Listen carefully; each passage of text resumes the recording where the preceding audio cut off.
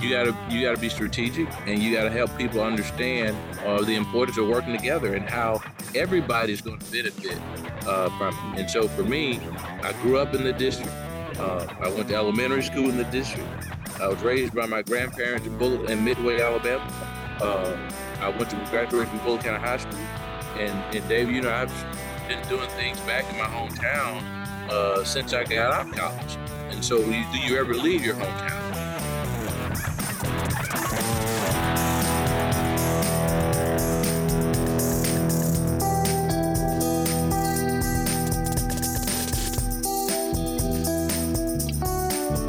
Alrighty, kids, welcome in. Another fantastic week of your favorite political podcast, Alabama Politics This Week, brought to you by Wind Creek Entertainment. It's always interesting around here. It's always interesting. I know y'all have no idea what happened beforehand, but it's okay. It's okay. I am Josh Moon, and that other person you hear laughing at me is... David Person. Yeah. Yeah, and I never stop rolling, by the way, so all of my laughter is on the track. That's perfectly fine. That's perfectly fine. It's a fine laugh track. Listen, we do the best we can with what we have. Okay, that's all I can say. We do the best we can with what we have. We want to, before we get rolling on the show itself, the show proper, I guess. I want to thank our friends at Wind Creek Entertainment for sponsoring this show and making sure that David and I eat. But Wind Creek, if you have not booked, and if you were, this would be a good week. You know what would be a good trip? It would be a good trip to go to one of those, to one of the Wind Creek establishments in the state, one of the three, and to spend a weekend hanging out. They've got the little bars and things there inside the facilities that are really nice. Mm-hmm. You can play some, play the games, and then you can also watch the football. Play the games, watch the football, have a nice weekend. Your wife can go to the spa. I mean, because listen, these are top-notch facilities. They are in Wetumpka, Montgomery, and Atmore. And you go to any of them, and I'm going to tell you now, you'll have yourself a nice time, and you'll be very pleased with the accommodations.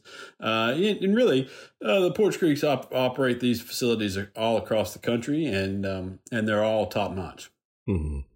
Well, I'm looking forward to my trip. I'm trying to figure out when I can squeeze it in, with this being the end of the year and everything that happens at the end of the year. So it may end up being in January, but I can't wait to go. And in fact, I'm going to tell you, I had an idea.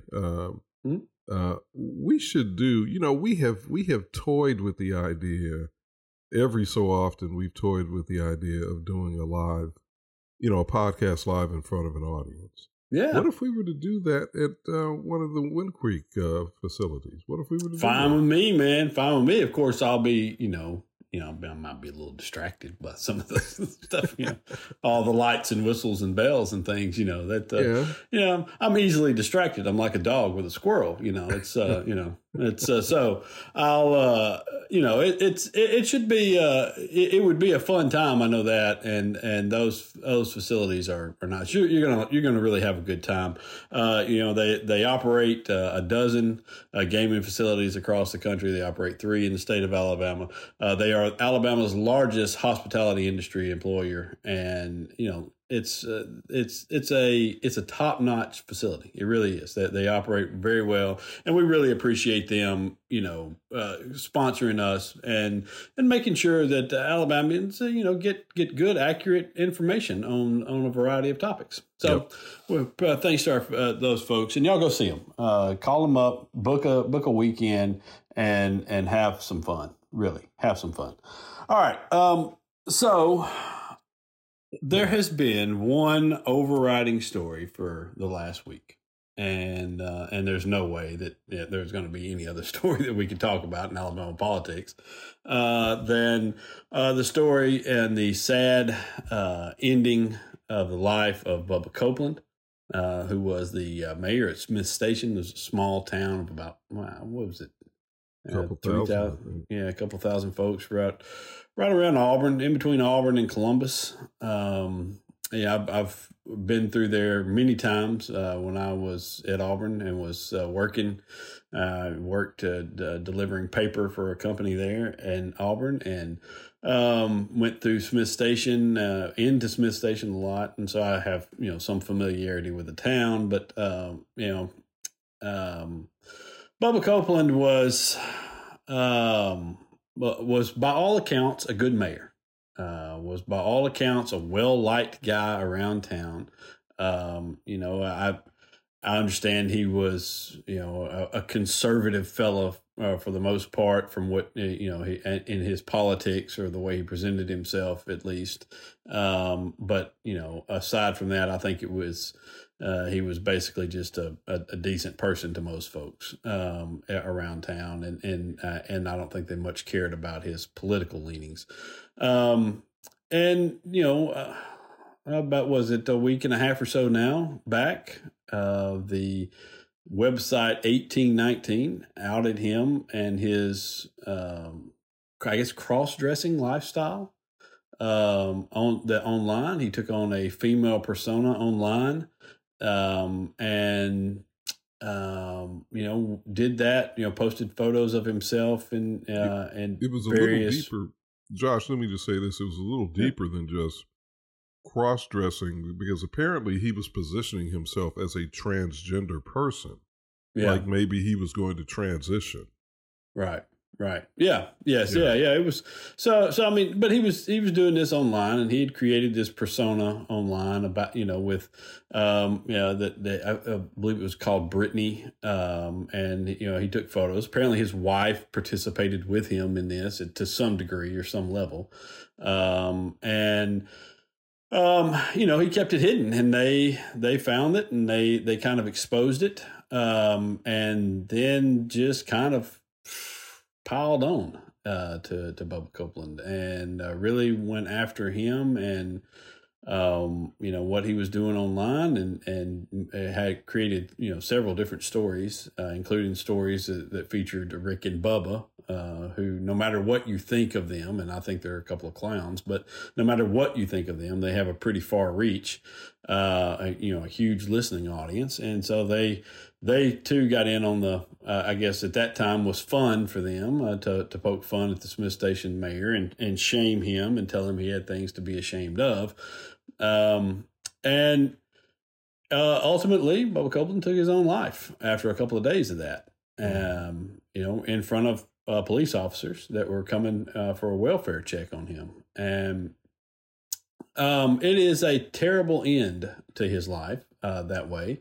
And over the course of the last several days, 1819 has endured its fair share of ridicule and outrage and criticism, all of it pretty well earned for the way that they did this.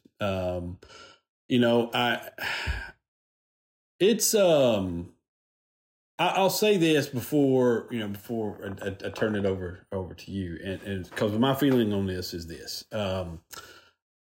I believe that there were aspects of this story that could have been reported and probably should have been reported. The stuff about, him using the photos of kids around town, the stuff about using the fiction in which he used a real lady's name from around, a business lady's name from in town, and talked about killing her. That's odd behavior for a mayor. Okay, that's behavior that people should know about. Okay, now his secret lifestyle or whatever is what 1819 chose to focus on. They didn't choose to focus on, these women, maybe presenting it to them and to these families and saying, what do you think about this? And the story being that, and talking about this mayor in that way.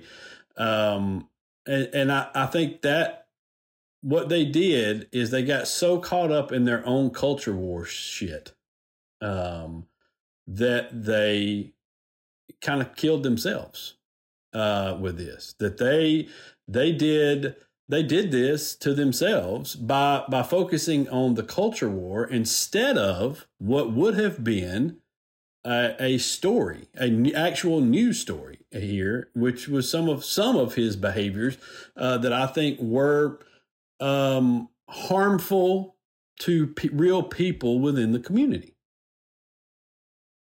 That's just my thought.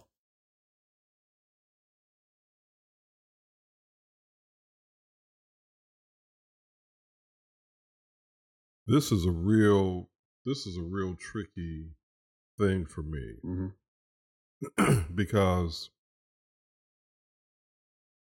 I believe that when you are a public official, when you are an elected official specifically,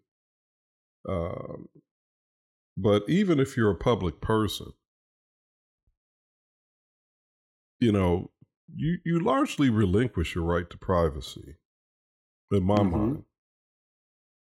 And if you're an elected official or an appointed official who is serving the taxpayer, I don't think you can afford, and I don't think democracy can afford for you to have secrets that you're keeping that can be exploited. And I would argue that that any elected official who has a secret life or appointed official who has a secret life can potentially be exploited for the benefit of some party at the expense of taxpayers and the community. So from a strictly journalistic standpoint, I don't have a problem with them reporting on his secret life. Now, the tone that they used, the tactics that they used, and especially, if there's if they're demeaning him, as I think Rick and Bubba were doing, I've got a major problem with all of that. Yeah, major problem with all of that. But as a general principle, I just think, if you're a public official and you know that you have a secret life, then you're rolling the dice. And I would argue that it's not to your benefit to keep secrets if you're a public official. That's what I would argue. But I want to say I'm profoundly sad at the outcome here. And I want to make that very clear. I mean, I'm profoundly sad at that, and I think you're right when you suggest that the approach to the media coverage, whether it was journalistic or just, the entertainment that Rick and Bubba provide, that really deserves criticism and scrutiny. And we have to do better. We have to do better. This is a horrible outcome. And, my God, I feel for his family. Yeah. Yeah. No, it's I don't know. I'm a little torn. I typically make it a policy of mine. And this is, just me, and other people handle it differently. And I understand that. And I understand, their point of view for the most part. I understand what you're saying about, public officials giving up their rights to privacy and things like that. I don't necessarily agree with that to the full. I think that people still should have a right to some level of privacy in their lives, even if they are a public official. And I think that you can separate it, and we all know, to me at least, we know where lines are on things. And I think a lot of this stuff with Copeland, what bothered me most is, aside from the couple of things that I mentioned about, and that was mainly the fiction that he was writing and the little memes. All right. But the lifestyle itself, I don't, to me, if you have a lifestyle such as that, and you want to keep it separate online, whatever it may be. Maybe you like dressing up like farm animals or whatever. I mean, is it embarrassing? Is it something that somebody could use against you? Yeah, sure. But I mean, where do we draw that line? I mean, there's all sorts of things that somebody could use against someone that they found out happened, in their past or whatever. And so to me, if a person who is a public official is not using taxpayer dollars in an inappropriate way somehow, if they are not, if they're not being hypocritical in legislation or laws or whatever and how they're using their office, that their secret life is running counter to, I think we can all count for some folks that have passing laws against LGBTQ folks and limiting that, while we all clearly know that these folks fall somewhere on the LGBTQ in that group of people. Yeah. And so those things I think are more fair game. But if you are a person like Bubba Copeland, for example, and you're the mayor of Smith Station, Alabama, I mean, I understand mayor is a pretty important position in a lot of ways, but I mean, we're talking about a little tiny town in a pocket of Alabama that nobody knows really, and nobody much cares about, and he has a secret life where he likes to dress up in women's clothing and stuff and do those sorts of things. I mean, to me, if you're not hurting anybody and you're not misusing funds in some way, and it doesn't really tie into your job, I don't mess with that sort of stuff. I don't mess with people's affairs that they have. I don't think it's it's automatically a news story for somebody if a politician somewhere is having an affair and somebody finds out about it. Now if that person is having an affair with a staffer and they're using funds to go about things and they're, using the office, like say a former governor maybe is using state resources to facilitate that, well, then that's a different story. Okay. But, I just think that that people do have a right to their personal lives, and people make mistakes all the time in their personal lives. And what may be a mistake or what may be something that we disagree with, it's not for us to say that. It's not for us to be involved in that. Yeah, and I would argue that, to me, this isn't about whether or not we agree or disagree with. My position isn't contingent upon whether or not we agree or disagree with the lifestyle. I don't have any problem with, the late former mayor, having pursued the lifestyle that he was pursuing. That was his right. I don't have any problem with that at all. But I do think, as an elected official, if you are doing something that could potentially make you exploitable, make you, and I know Smith Station is small, but it matters to the people that are there, the 2,000 people that are there. And I would argue that there are probably decisions that he could have made and maybe did make that could have been exploited by someone who knew his secret. And so consequently, I think the role of journalism is to shed light on those potential conflicts. To me, it's not about whether, and I'm not saying that I want to stress, I'm not saying that what 1819 did was they did it the right way and, with journalistic, integrity or traditions in mind. Because we know that website, has an agenda. Right.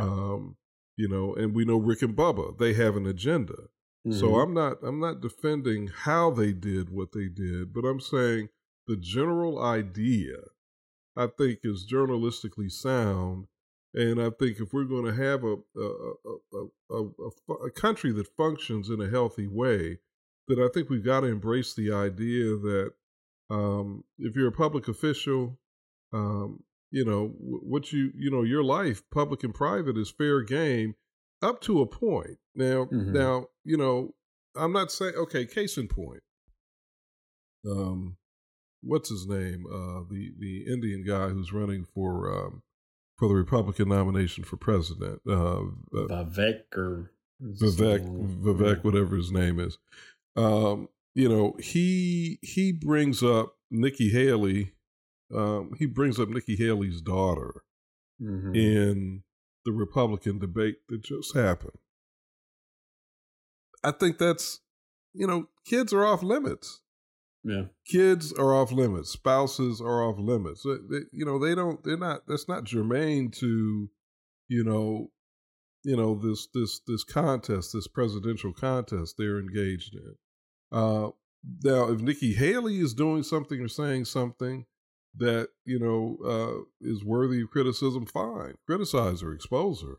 But, so to me, that's where the line is. The line is,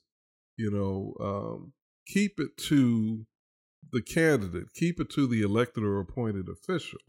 I think that's very relevant. Yeah. Well, yeah, I mean, I don't know. It just, I think the one thing that we do agree on here is that the way 1819 handled this and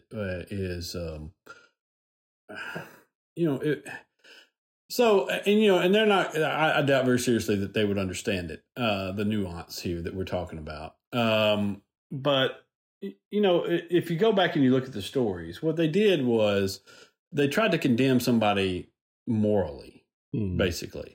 Mm-hmm. And that was the approach that they took was, and I know what they were doing. They had an agenda. They were gonna try, trounce them for this lifestyle and make a whole thing about transgender and the dangers of transgenderism or whatever. And they were just going to go, and that was their goal, was to do something along those lines. And that's why I said their culture war nonsense that they got themselves into is what has caused them so many problems now. Had they reported this in a more newsworthy way, had they focused on the portions of this story that were actually newsworthy, which were the fiction, the using of the kids, identities or photos that they pulled offline, using the photos of the woman that they pulled offline, using her name and talking about her, then I think we're talking about a totally different thing. And if had they toned down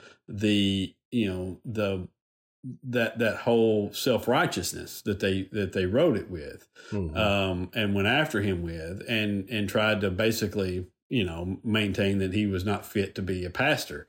And again, those are arguments to me. Now, if you're writing for the Southern Baptist, magazine, okay, right. Well, that's a different, this is a different audience. You're talking about morals. You're talking about these things. And those are questions that he certainly should have to answer to his congregation at the church. Okay.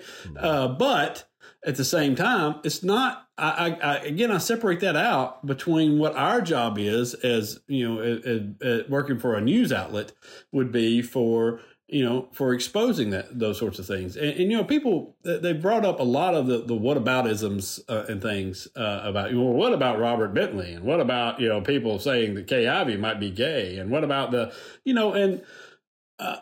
I think if you look back at those things, the difference that you have there is, number one, no one was ever condemning Kay Ivey for being gay. Okay. Mm-hmm. The condemnation that came from that was the signing of anti-LGBTQ legislation and those sorts of things, while another politician, a very well-known politician who is gay herself, was saying that Kay Ivey was gay. Mm-hmm. All right, and so in that context, that is something that is newsworthy. Okay, I'm sorry. We're not making moral judgments on Kay Ivey, but the fact that this person said these things, and while this was happening in that context, is a newsworthy story. But let me, before we run out of time here, let me posit something to you. So if, let's say, because it's never been proven, Governor Ivey is a lesbian, right? Even Right. I mean, we've heard the rumors and there's been accusations made and whatever, but that's never been established. Sure. But let's just say someone had been, let's just say for the sake of argument that is true. Mm-hmm. Okay. And let's say that someone had been able to establish that, through photographic evidence or video or whatever. Right. Even if she hadn't been signing, anti-gay legislation, Mm-hmm. wouldn't it still be newsworthy that the governor of a red state like Alabama was gay? I mean, would it be newsworthy that happened? Yes. Okay. Would it be appropriate for a news outlet to out her as such? I don't think so. I wouldn't do it. I think that that's a personal decision on her part and something that she has every right to make on her own.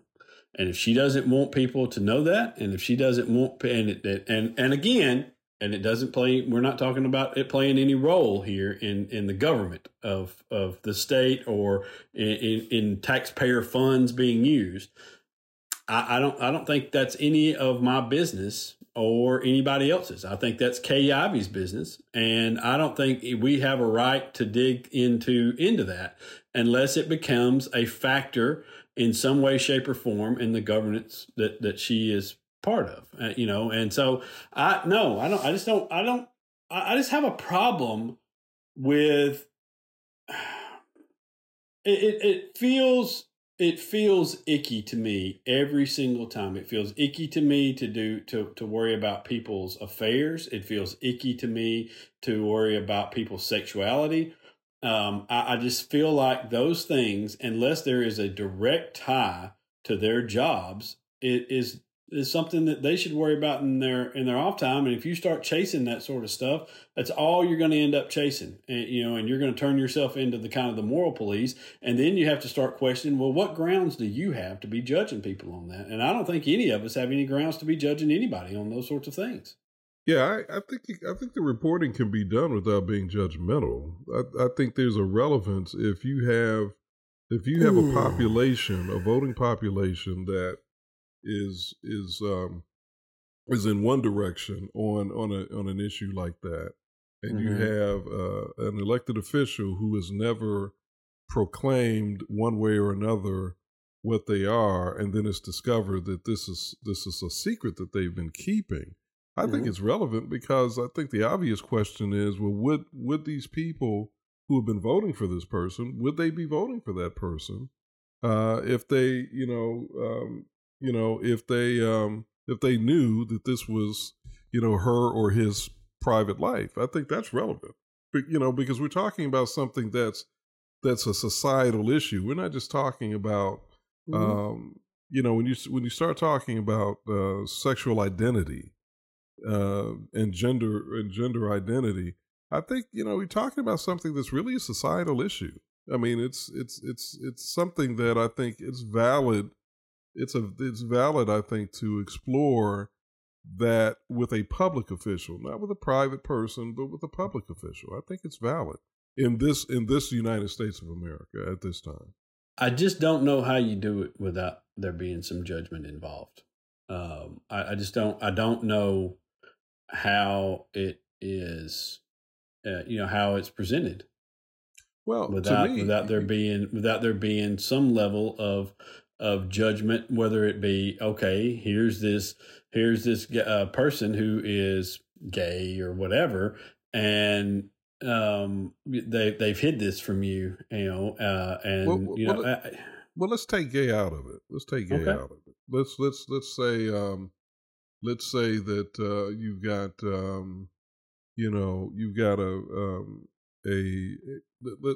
let's put it in the heterosexual context. Let's say you got a single governor who has never who has a girlfriend and has been pretending that he and she don't live together when they actually do live together. Right. that would be again one of those moral questions that, again, for some people would be in a red state. And to me, that's the key thing. It's where are the people, where are the voters? And if we know that the voters who are supporting this person are comprised of people who have very strong religious beliefs or moral beliefs, whether we agree with them or not, I think it's valid to juxtapose the moral beliefs of those voters with the moral practices of the person that these voters are supporting if they are at odds. I think that's valid journalistically, and it doesn't have to be done with judgment. It's just a fact. Well, but I think your use of the word morals there says that we're standing in some judgment. What's not moral we, to you? Not us. Right, we are, voters. But we are. If we're saying this is a moral thing, that this is your morals don't align with these people's morals. Well, right. I mean, I think we're not valuing either one. We're not valuing one set of morals over the other as journalists. I can't. I mean, there's zero chance I'd ever write that story. Zero, none. I would never ever write that story. I would think it would be so. That's their business, to me that's if this person and they're both consenting adults and they are happy with whatever they're doing, then to me, this is what I've been, preaching to people for years, is leave people the hell alone, leave them alone. Let them live their lives. If they're not hurting you, they're not hurting anybody else. Where we get into trouble in this thing is all of the shit that we heap on people because of our beliefs. So let's flip it. Let's flip it. Let's say that we're in a blue state where people are very tolerant. They're very they're open-minded about all sorts of lifestyles and living arrangements and whatever. And they've elected somebody who they think is the same person, that thinks the same as they do. That's what the person's political platform is. And then we discover that person is secretly a conservative Christian. Would not it be journalistically valid to do reporting on that? I think it would be. Well, but in what way? In what context would it? Well, I mean, the context would be simple. The person has not revealed themselves to be who they actually are. They've deceived the voters, or at least hidden from the voters who they are, and they have gotten themselves elected under the false pretense that he or she is a liberal, tolerant liberal, when they're really not. Well, I think if that's the case, then those sorts of things are going to manifest themselves in reportable circumstances, which are this person is going to do things. He's going to sign legislation. He's going to pass legislation. He's going to be supportive of laws that are discriminatory towards people. And I mean, in that case, they're hiding. They're hiding, though, Josh. They're hiding. Just as we're suggesting that. Or at least some people are suggesting that, our current governor is hiding. I'm saying let's flip it. Let's flip the whole scenario, so that we're dealing with the inverse of what has been posited about our current governor. Right. I'm saying it's no matter what way you look at it, if there is the potential for us to discover that a candidate or an elected official is being hypocritical, is being deceptive, regardless of whether they're liberal or conservative, religious or non-religious, I think it's journalistically valid to go after that person and to reveal the secret. I just think that, again, I think that it's only in the context of doing the job. That's all that I care about. So if you're going to say, all right, well, this person is hiding as a conservative Christian in this blue state, well, all right, well, if I ask questions of this person and they reveal themselves, and I'm saying questions about the way they're doing this job, all right, well, how do you feel about X issue? And they say, well, I feel this way, and they reveal themselves to be this conservative person. Well, then they're commenting on the issue.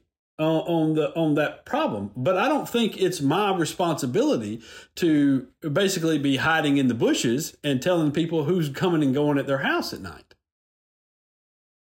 That's where I think that their right to privacy and their right to having a private life it trumps your anybody's interest in whatever is going on. I mean, this is not a reality TV show. What if they're in a religious cult? If that is true, then how does it affect the job that they're doing? How does it influence the job that they're doing? And I think that's where you get to the crux of the matter. What difference does it make other than how it influences the job? Well, I think it influences the job. There can be demonstrated influence, and then there's the potential for influence.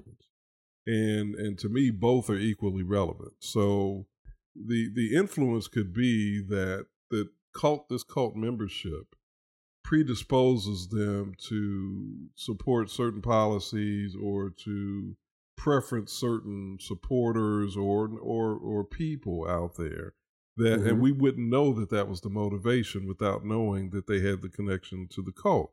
Mm-hmm. Or there's the potential, which is that they could be in predisposed to making certain decisions in the future based on this affiliation, and we wouldn't know about it without this reporting, because again, we don't know, the public doesn't know that they're in this cult.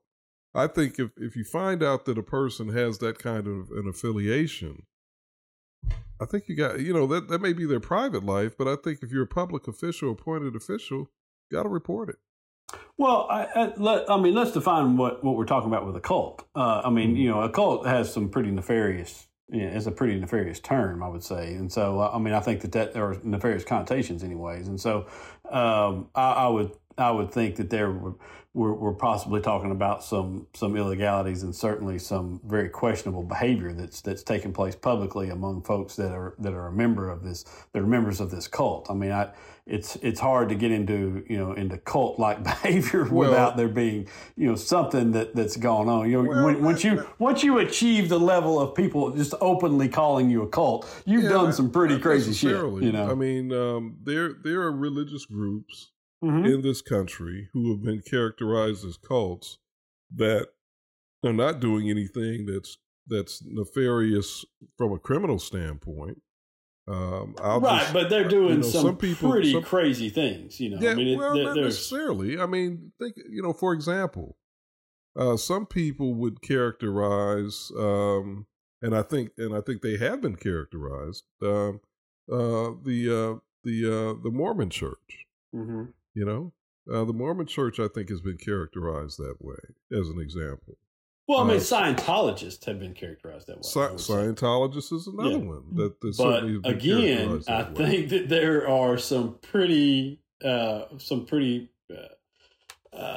bad cases out there of things that have gone on. Scientology's probably on the extreme, but in terms of that, but in terms of established religious groups.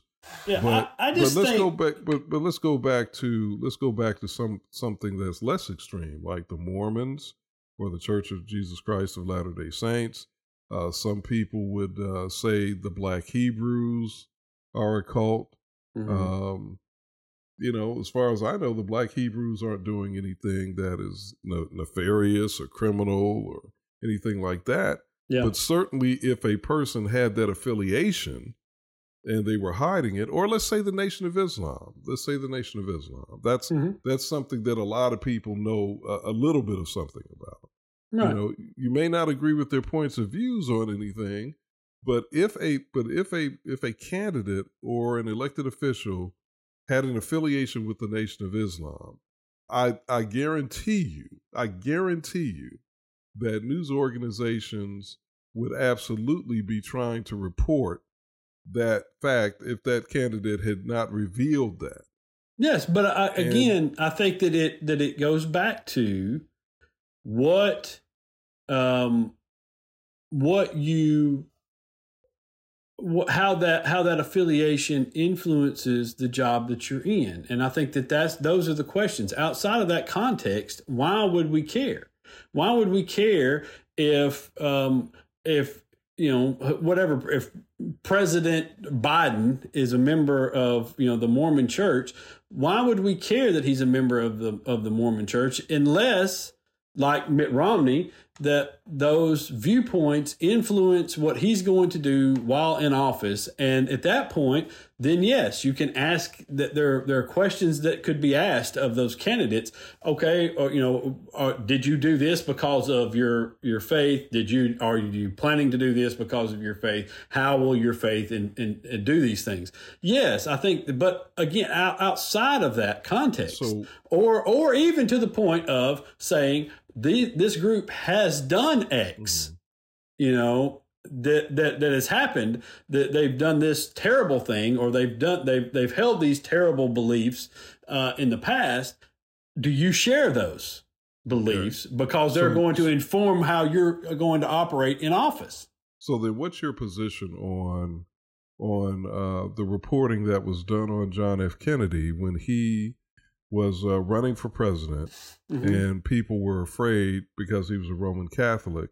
Let's start there, part A. And then part B of my question is, what about the fact that the press knew that John F. Kennedy was having these multiple affairs with women, and they did not report it?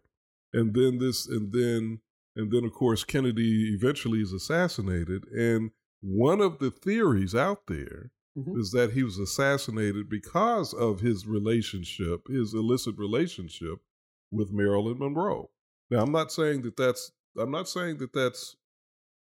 don't know if we'll ever know truly why he was assassinated, but I'm just saying that is one of the theories that's out there, that it was, the mob was involved, and it was because of that relationship, and, Well, number one, the Roman Catholic thing, I think that those questions have to have been tied to policy and what his beliefs are in certain things that he was going to be able to influence as president.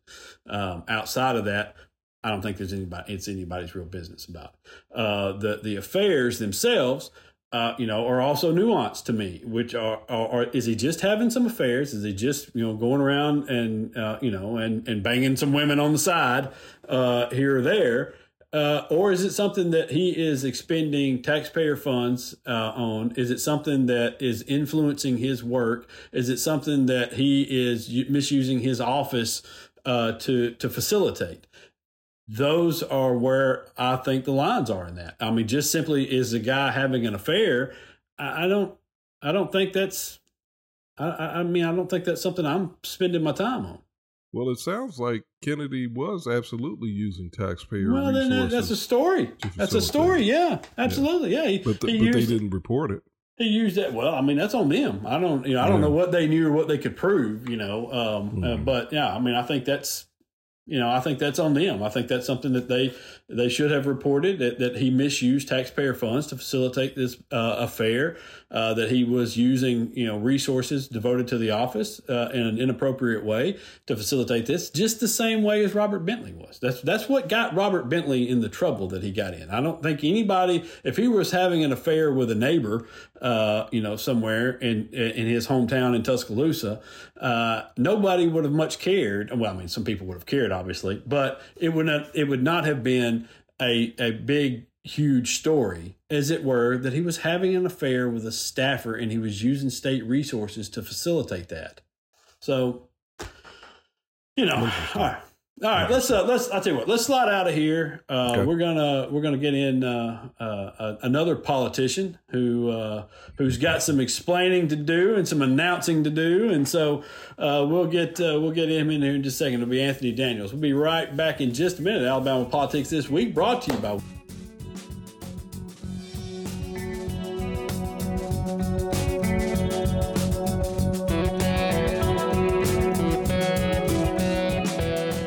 Hey, if y'all would do us a favor and if you're on Apple Podcasts, go and rate and review our little podcast here. That would be very, very helpful for us. People might pay us to do this. You never know. but let's not stop at Apple. Also, you can do the same thing on Google Play, Amazon, and some of the more Android-friendly, platforms as well. I forget that David's an Android guy. I am.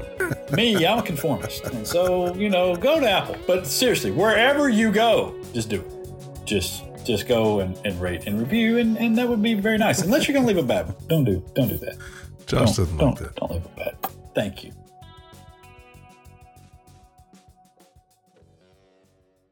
All righty. Welcome back. Alabama Politics This Week. Josh Boone, David Person, and we are happy now, as always. Semi-happy. Let's don't get carried away. He's been with us so many times. We don't really get happy anymore. But we're happy to have Anthony Daniels with us, House Minority Leader, and also a really big liar. The last time he was on here with us, I said, who would make a great candidate in that new House district down there, that new congressional district we got? I said, who would make a good candidate? Anthony Daniels. And he treated me as if I were some low-life, scum-of-the-earth guy, and just talked about how crazy I was and all of this. And so now you're about to have an announcement. What's the announcement going to be? Well, we'll see about 5 o'clock today how I'm feeling.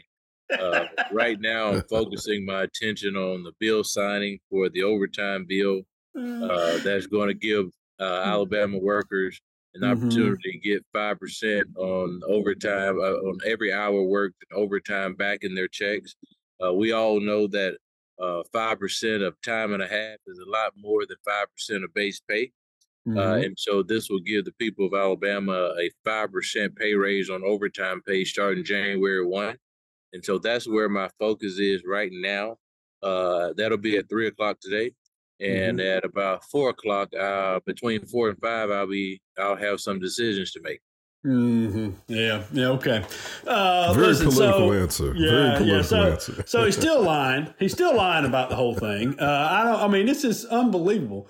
No, listen, you're going to make a good candidate down there. And we know that. What changed your mind? So, there's no secret that Stephen and I are friends, and Stephen and I, we've been talking for months. And you're talking Stephen Reed to Mayor Montgomery. Yes, right? Yes. And I thought sure that Stephen would likely be the person running, and I'll prepare to be as helpful as I can if he was going to be running. Well, being that, there was no commitments all the way up until 4 weeks ago, and really last week. And so before that, I honestly, God, I didn't even think about it before that. But when I felt like, the people of Montgomery felt that the mayor should stay and finish the business in Montgomery, I've been doing a good job there and trying to turn things around in Montgomery, from economic development and even the school, working intimately in the schools. And so I thought that, all of us thought that the mayor would run. And when he decided not to, I felt that was probably a sign. And I had started getting invitations in Troy and in Union Springs to speak. And speaking in Union Springs at the Union Springs, the country club in Bullitt County, and seeing the diversity in the room that I was speaking in, and people coming up to me, saying to me, Anthony, when you did this, the response to the governor's State of the State and mentioned that you're from Midway, Alabama, we all started following you. People that I've never met before, we started following you. And there are people that have moved to Bullitt County that are large landowners that moved to Bullitt County, and and so it was very encouraging. And when I looked in that room, David, I was, it really touched me in a way that I've never been touched before. And I became very emotional at that point to really see the diversity and the really seeing people from all ages and walks of life sitting in a room together, getting along, right?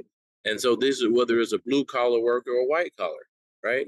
black and white. It doesn't matter, young or old. They had students from the local private school there sitting in the audience. And so, you know, at that particular meeting, the former mayor of Union Springs said that we would love to, you should consider coming home. And we respect and see the things that you've done as a leader in Alabama, and the things that you've done in Huntsville, and the things that you've done for us, even being a minority leader, being able to send funding to Bullitt County school system, being able to do sports camps and robotics camps, and even pay for students to go on college trips. And so, they're like, and so it was at that point that I started considering. But before that, it never really been on my radar.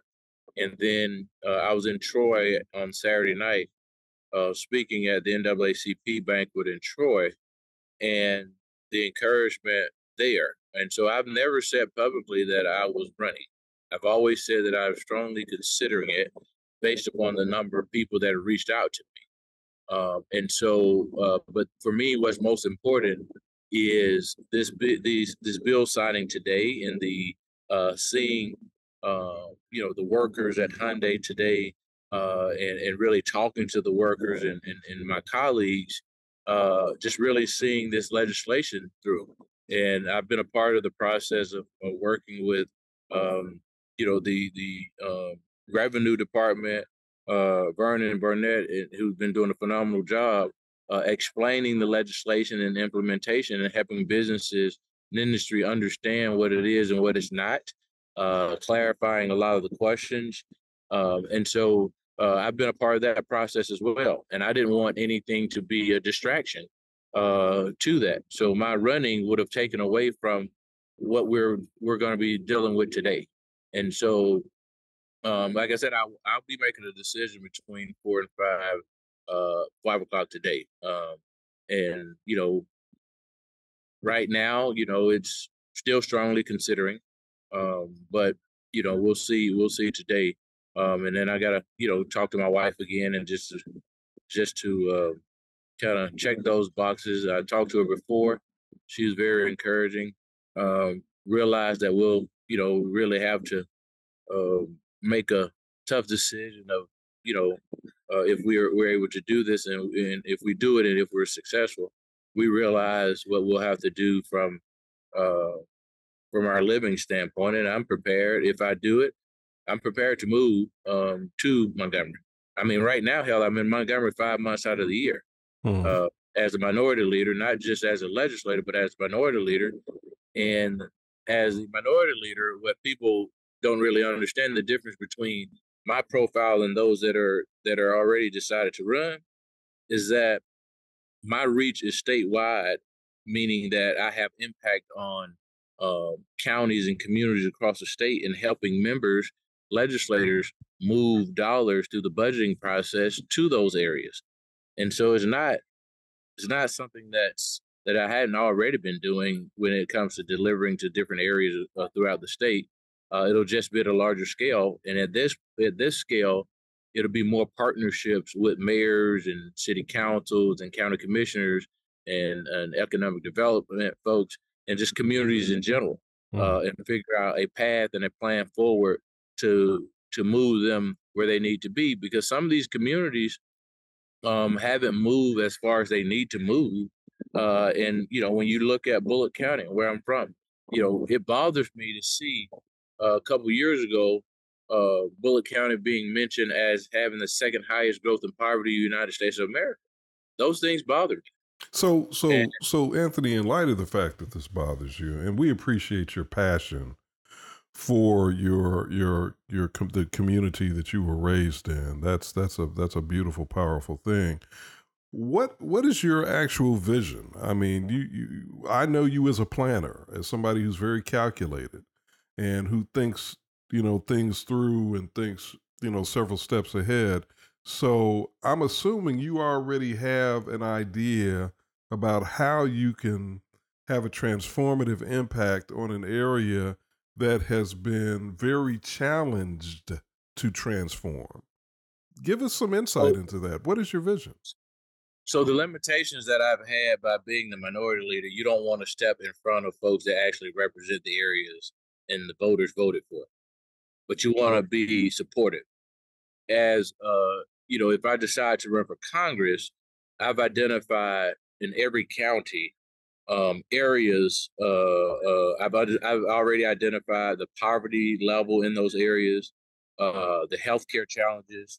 For example, when you look at Monroe County, when you look at the maternal care unit being closing for that hospital and what the impact that has of the growth and future of that community, looking at the poverty rate in a lot of these areas.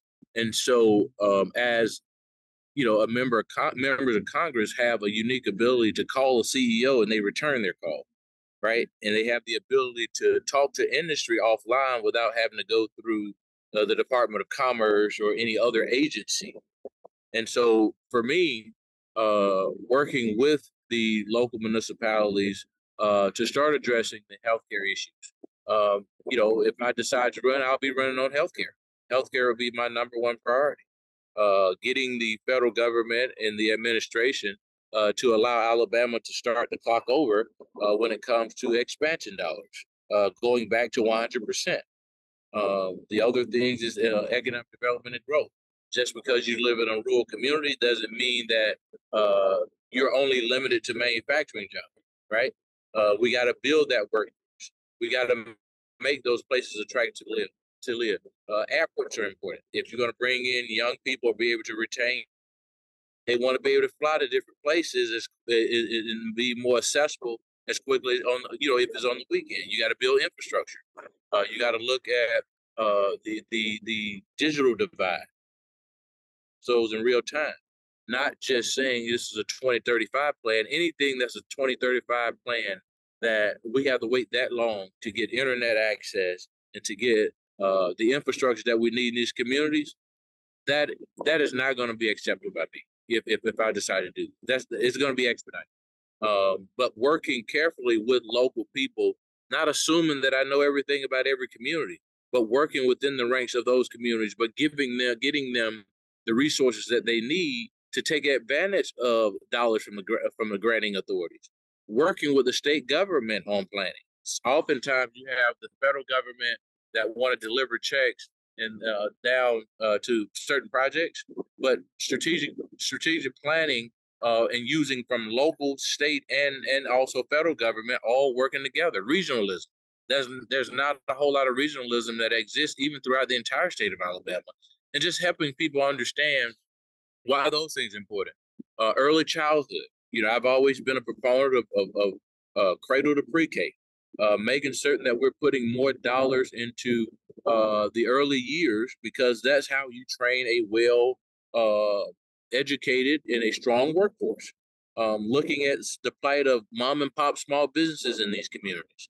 How do we help them with having the opportunity to take advantage of supply costs? Because at the end of the day, as their overhead has grown since COVID, many of them are selling or are closing down. And so, the agriculture industry, there's a lot of land within that district that you'll get an opportunity to talk to local farmers and figure out ways that we can do the more farm to table. How can we get grocery stores? There are food deserts there. How can we get different grocery stores to start looking at relocating into locating into some of those areas? And so you gotta be more than just a politician. You actually have to go out and do the outreach, because those communities they don't have the staff capacity and infrastructure that a state government has, right? Some of them they barely have an economic developer. And so it just, for me, it's communication, it's investing in infrastructure, and it's population retention. The only way you're able to retain population in any community is through employment. Right. Otherwise, you're not going to retain population. So, and we've been seeing significant population loss all throughout the rural communities in Alabama. right. And 9 out of 12 counties are rural. Right. So you've obviously given, your answer is so substantive. It's obvious you've given a lot of thought to this. It's hard. It's hard for me to believe, Josh. It's hard. I just wanted to point out one thing real quick. This podcast won't come out until tomorrow, right. So you can go ahead and tell everybody what you're going to do. Right? Yeah, I was going to say it's hard. It's an embargo. Yeah, it's embargoed. Yeah, not a word will be out until tomorrow. Yeah. So yeah, but it's obvious to me you've given so much thought to this that it's hard for me to believe that you haven't already made up your mind. So like Josh is saying, by the time people hear this, you will have already made your announcement. Listen, I'm going to do it. I'm definitely going to do it. It's just, I'm giving up a lot to do it. Yeah. Right. Giving up a lot of the things that I built in Madison County. But at the end of the day, guys, what I've delivered to Madison County taught me a whole lot. And it's only going to help me represent the people of CD2. Because from an urban area where military presence, like Madison County, you have, Maxwell Air Force Base in Montgomery. You have Fort Benning that's in proximity to Russell County. You have Fort Rucker that's in proximity to Pike County. You have the coastline down in the Mobile area.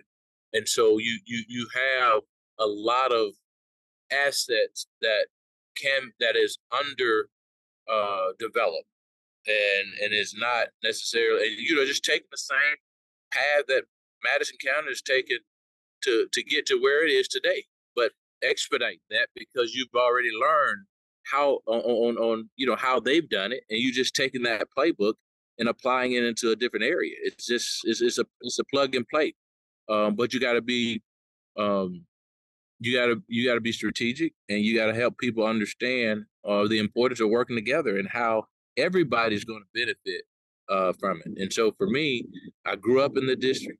I went to elementary school in the district. I was raised by my grandparents in Midway, Alabama. I went to graduate from Bullitt County High School. And Dave, I've been doing things back in my hometown since I got out of college. Yeah. And so do you ever leave your hometown? And for people that question the residency, like I've been seeing these articles about that, and they focus on me only. But 90% of folks doesn't live in the district. I will point that out. But here's what I would say: if I sleep outside of the district and deliver more than the person that lives in the district, then what does that say for them? Mm-hmm. Sure. At the end of the day, it's about deliverables. Yeah. And there are mayors in the district that call me for help in the legislature. And so at the end of the day, for me, I'm Alabama's minority leader, House minority leader. I'm a representative in Madison County, but I'm Alabama's minority leader because my job is to be the jelly maker for everybody that needs it, or the tree shaker whenever it's needed. Mm-hmm. And I play whatever role that needs to be played for the team. Mm-hmm. Now, and so a lot of people will make this about, this area, that area. But hell, I went to college in North Alabama. Right. Walk us through, though. You alluded to this, and I just want, and this will be my final question. Walk us through how this, the logistics of how this works. You're going to be still House minority leader while you're running for this position. If you get this position, if you get the Democratic nomination, the likelihood is you're going to win in a general election setting. At least there's a very strong possibility that you'll win based on just what happened with the redistricting. So you've got business interests. You and Tanisha have business interests here in Madison County. What happens to those business interests? Do you just uproot? What do you do? Kind of walk us through the process. The beautiful part about the businesses that we occupy, you hire a professional to run those businesses. You hire a dentist to run that business. We have 2 offices in Madison County, and we're focusing on franchising those practices. And so individuals will be able to buy into a franchise that's already established, that's already profitable. And so that's been the intent the entire time, is to franchise our practices. And so we'll do one if we're successful. We'll do one in Montgomery, and we'll do one in other places. And so it's not a business that require the actual CEO to be there each and every day. Especially when you're doing franchises, there will be folks that'll have ownership, 49% or 51% ownership in the practice, that'll be running the day to day. But the back office things, you'll be running all of that through the corporate office. Okay. And what about the first part of my question, which is how do you see this transition going with you maintaining your current position and also campaigning for Congress? David, I've run doing any year that midterm that exists in the last 2 cycles. I've been minority leader, and I've run more campaigns than a congressional district. So at one point, I run 20 campaigns while being minority leader. And so I would not, it will be no different than the cadence and the what I'm used to already. I just last year I was running campaigns. I just ran a campaign, campaign in Jefferson County, for a House seat, right? And so, but this time, the difference is I'll actually have staff running my campaign instead of me running the campaign, and I can finally be the candidate as opposed to just being the person that's running all of the day-to-day and planning the entire thing out from election day backwards. Okay. So this is actually a lighter load. Yeah, I was going to say, it sounds like you're doing less work.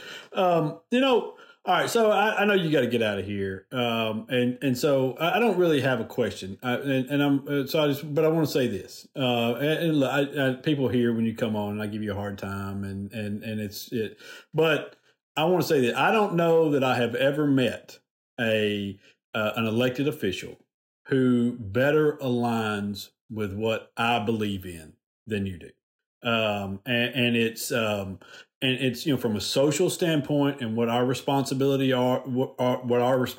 are to other people and the citizens of the state, and then also tying that in to an economic standpoint, which is very much pro-business and pro-military, and I think that you and I agree on a lot of things. Matter of fact, as far as I know, I don't think we've disagreed on anything, but do you feel comfortable that you can get that message to the people down there and overcome the stuff about you not living there or whatever, even though that's going to be an issue for, like you said, 90% of the people in the race? Do you feel like you can get your message over there and tell them? Because to me, that what you are is the way we win races as Democrats in this state. Okay, if I had to pick out an ideal candidate, it would be you, because it's everything. I think you translate very well to everybody, and it's the reason why you're so popular with so many different groups out there. Do you think you can translate that in the campaign? Absolutely. I think, for me, my deliverables speak for themselves, right? And so the things that I've delivered, from whether it's helping Representative Chestnut in the budgeting process to get money for schools in Selma that was impacted by the storm damage, whether it's helping the city of Montgomery with making certain that the tax to support the school actually got on the ballot, or passed through the House of Representatives, and using some of my political capital to get members to consider giving that local community an opportunity to vote. And so it goes on and on. Legislative, there's no question from a legislative standpoint, when we what we have to look at is, whether it's the overtime bill that impacts the entire state of Alabama. So every district is impacted by that. Yeah. Every worker is impacted by this. Whether it's creating the cybersecurity school of cybersecurity and engineering, students across the state of Alabama are enrolled in that particular school from all different counties. And there's a partnership with Bullock County directly with the School of Cybersecurity and Engineering. Right. And then you look at there's the microbreweries, giving them the opportunity to sell growlers. That was the piece of legislation I championed. Creating the Home Builders Academy to give individuals without degrees an opportunity to go through 9-week training program in HVAC and plumbing and other in construction to be able to go into the workforce. Whether it's just a number of pieces of legislation that I've been able to champion. Whether it's serving on the Innovation Corporation board, giving millions of dollars, tens of millions of dollars out to start up small businesses that are going through the process, and then the credits, right? The tax credit.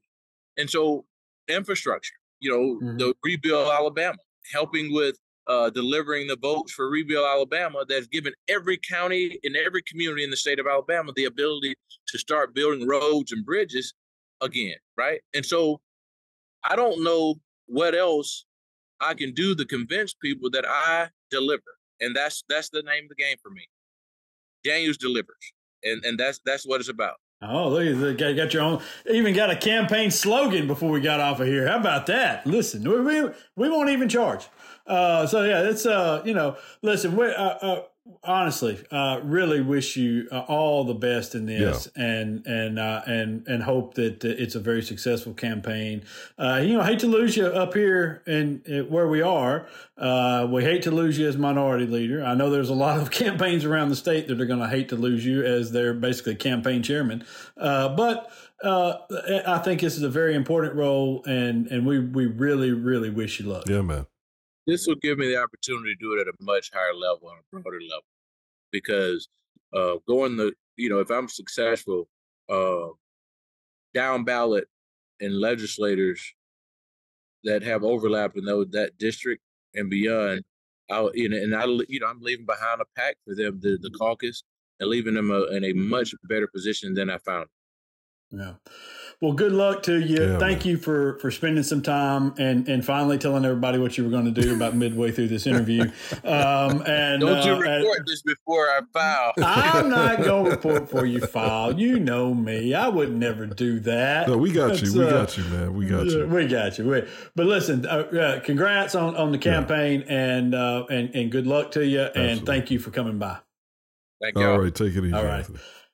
And it is House Minority Leader for now, Anthony Daniels. He'll make a good one. Oh yeah, honestly, without question. Get out and vote for Anthony Daniels. I seriously, I hate to pick favorites because I like Kirk Hatcher, I like Marika Coleman, I like Napoleon Bracey a lot. I've spent a lot of time around Anthony. I've watched him work from afar, and listen, there's a lot of Democrats. I wouldn't say a lot, but there are some Democrats out there who would probably not necessarily agree with. I don't know that they would vehemently disagree or anything to that nature, but maybe with some of the pro-business stuff that I believe in, that Anthony believes in, like he said. Retention of people a lot of times depends upon employment. And if you don't have that in place, then you're going to have a problem. And I think pro-business and making things easier for small businesses is a big key to success in any community and throughout the state. And I think that, being pro-military, I know that it shocks a lot of people. I'm a big pro-military guy. I've spent a lot of time around a lot of soldiers. I've helped a lot of guys try to get benefits. I've helped, I've done a lot of work with some of these guys, and I always admire them, and I'm always very frustrated when they get screwed over, as they do in every administration, Republican and Democrat, up and down the line. Anyways, he just aligns with a lot of the things that I believe. So that's all I can say. Anthony is a sharp guy. He's going to be a strong candidate. We've had Marika Coleman on this podcast. We've had Bracey on this podcast. I can't remember if we've had Hatcher on or not, But we have not. Kirk has not been there very long. Okay. But I'm not going to say what I was going to say because it would sound bad for him to say it the way that I was about to phrase it. But there haven't been a lot of opportunities of things that he's been involved in to have him on the show. Okay, I think that's a fair way to say it. Yeah. So I want to hear. I want to hear what Marika Coleman's position is in terms of running for this. I want to hear what Bracey's position is. I think we're actually in a situation where it's quite possible that we will have at least 3 Democrats running who, no matter who wins, would be a good choice. Yes. I think that's very possible. Oh, listen, man. As I have said many times about the people in the Democratic Party who I fight with all the time. Right. I would accept them over any Republican every single time because of the way I'm not saying I would accept him over any Republican nationally necessarily, because there are some Republicans who I think have fallen into a line on things that I agree with. But in this state, there's too much red meat Republican here, and there's nobody that I would choose. I mean, most Republicans in this state aren't even really Republicans in my mind. They're Trumpers. Right. You know, they're not even Republicans, really. Well, I mean, everybody except Will Ainsworth, of course. So wait, everybody except who? Everybody except Will Ainsworth, of course. I mean, that's my guy. But isn't he a Trumper? Publicly or privately? Oh, now we're really being nuanced, aren't we? All right, let's. I'll tell you what. Let's slide out. We'll come back. We'll wrap this thing up, and we're gonna. I mean, we've done like a whole show in 2 segments here. All right, let's slide out. Alabama politics this week. Back in a minute.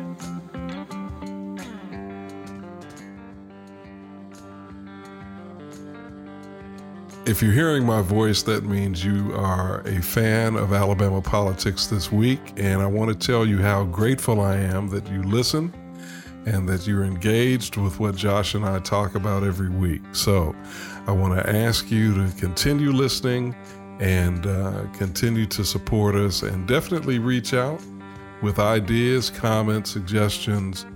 Your support makes a difference, and it means a lot. Alrighty, welcome back. Alabama Politics This Week, brought to you by Wind Creek Entertainment.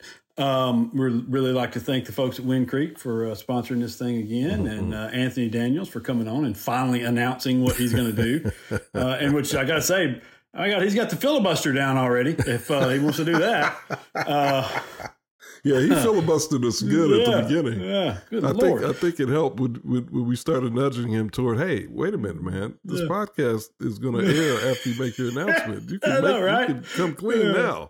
Yeah, he was trying his best to put in all the words he knew before, so he wouldn't have to say I'm running. But I mean, it's like we were live on the air there. But no, it's listen. This show, we've given you everything so far. I mean, we had Anthony Daniels and his little announcement. And we had a good disagreement between David and I in the first segment. I mean, in the break, he admitted I was right. But it, Josh.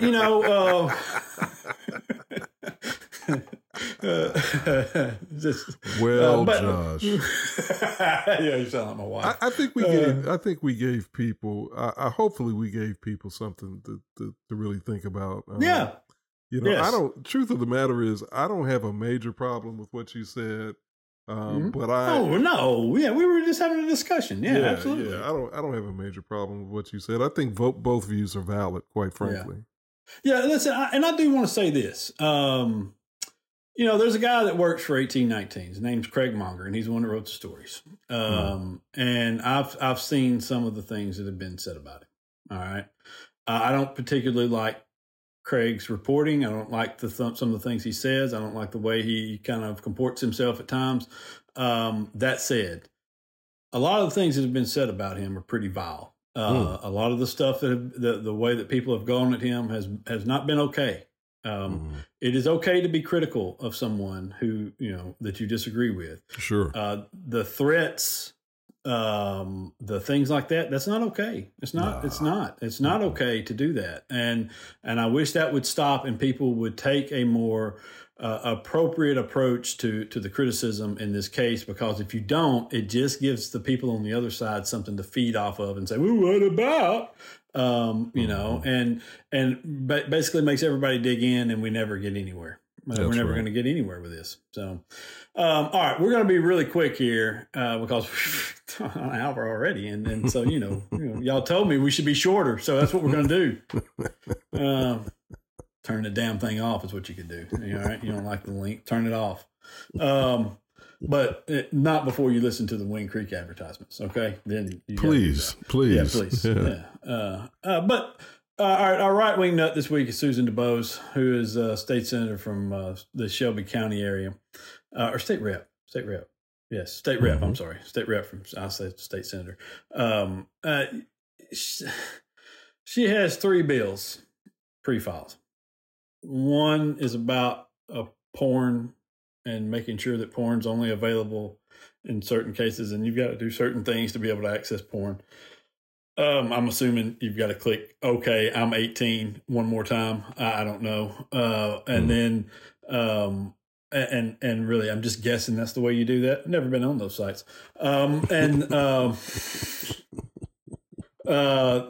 The other one is something to do with transgender athletes. Again, and she's working with not the transgender, but the activist woman, anti-trans woman from the Kentucky swim team. And then, and I just, these things that she does. And the last one, I'm sorry, is defining a man and a woman, what those things are. This lady lives in a county that and represents a county that just lost its only maternity ward. It just closed, just like a few weeks ago, closed. And this is the shit that she's focused on. Yeah. Because it's easy, right? It's easy to pontificate. It's easy to be a demagogue. It's easy to find a victim to preach against. All that preaching and pontificating is easy. The hard work is to serve the people. That's the hard work. Yeah, it is. It's you're right.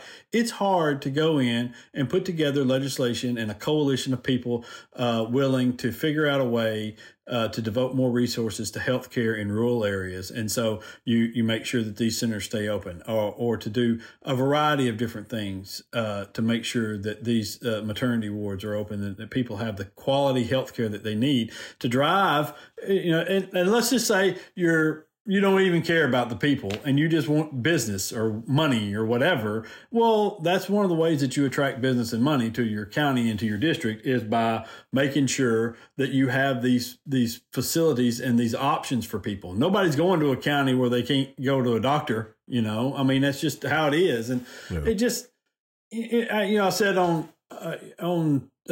Twitter or somewhere the other day, the maternity ward in this lady's district or in her county, I don't think she actually represents, it's a piece of that county. And so the maternity ward, I think, was just right outside of it in Shelby County. But still, I mean, she represents that area, and you would think that it would be a tremendous concern to her, because I'm sure people in her district actually use that maternity ward. And so she's focused on these things. And I said, if you want to, there's an easier way, I guess, to define what a woman is. You just drive down the highway and see who's delivering humans on the side of the road in Shelby County, because they don't have a maternity ward to go to.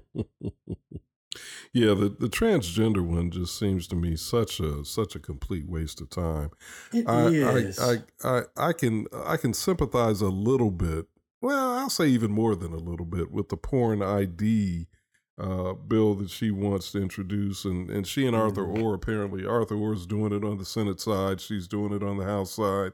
I mean, that's there's some I gotta say, the way you phrase that in the context of porn is really She's doing it on the House side. He's doing it on the Senate side. Oh, well, I guess it was a double entendre. I didn't mean for it to be.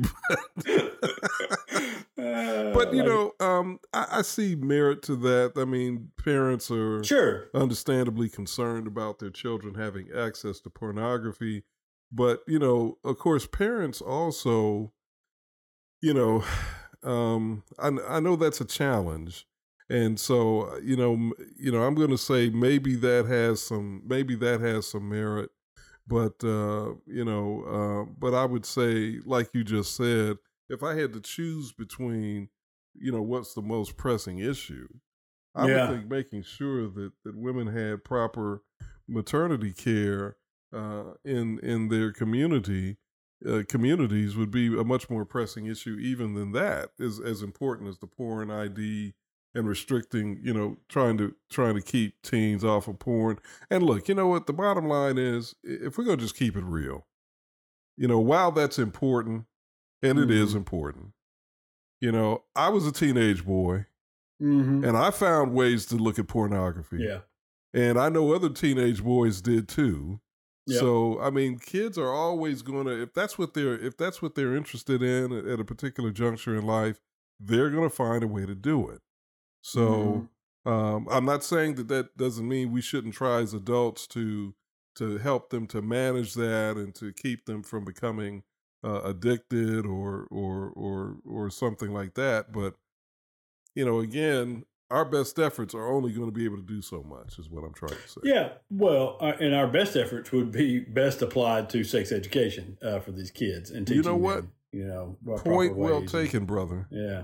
Let's do that. That would probably be an even better way to try to help these young people is to instead of just blocking, let's engage them in healthy conversations about sex and healthy sexual habits. Yeah. Well, in Alabama schools, sex education is not mandated, and so I've seen estimates as higher than 50% of kids never receive any, and that's a travesty.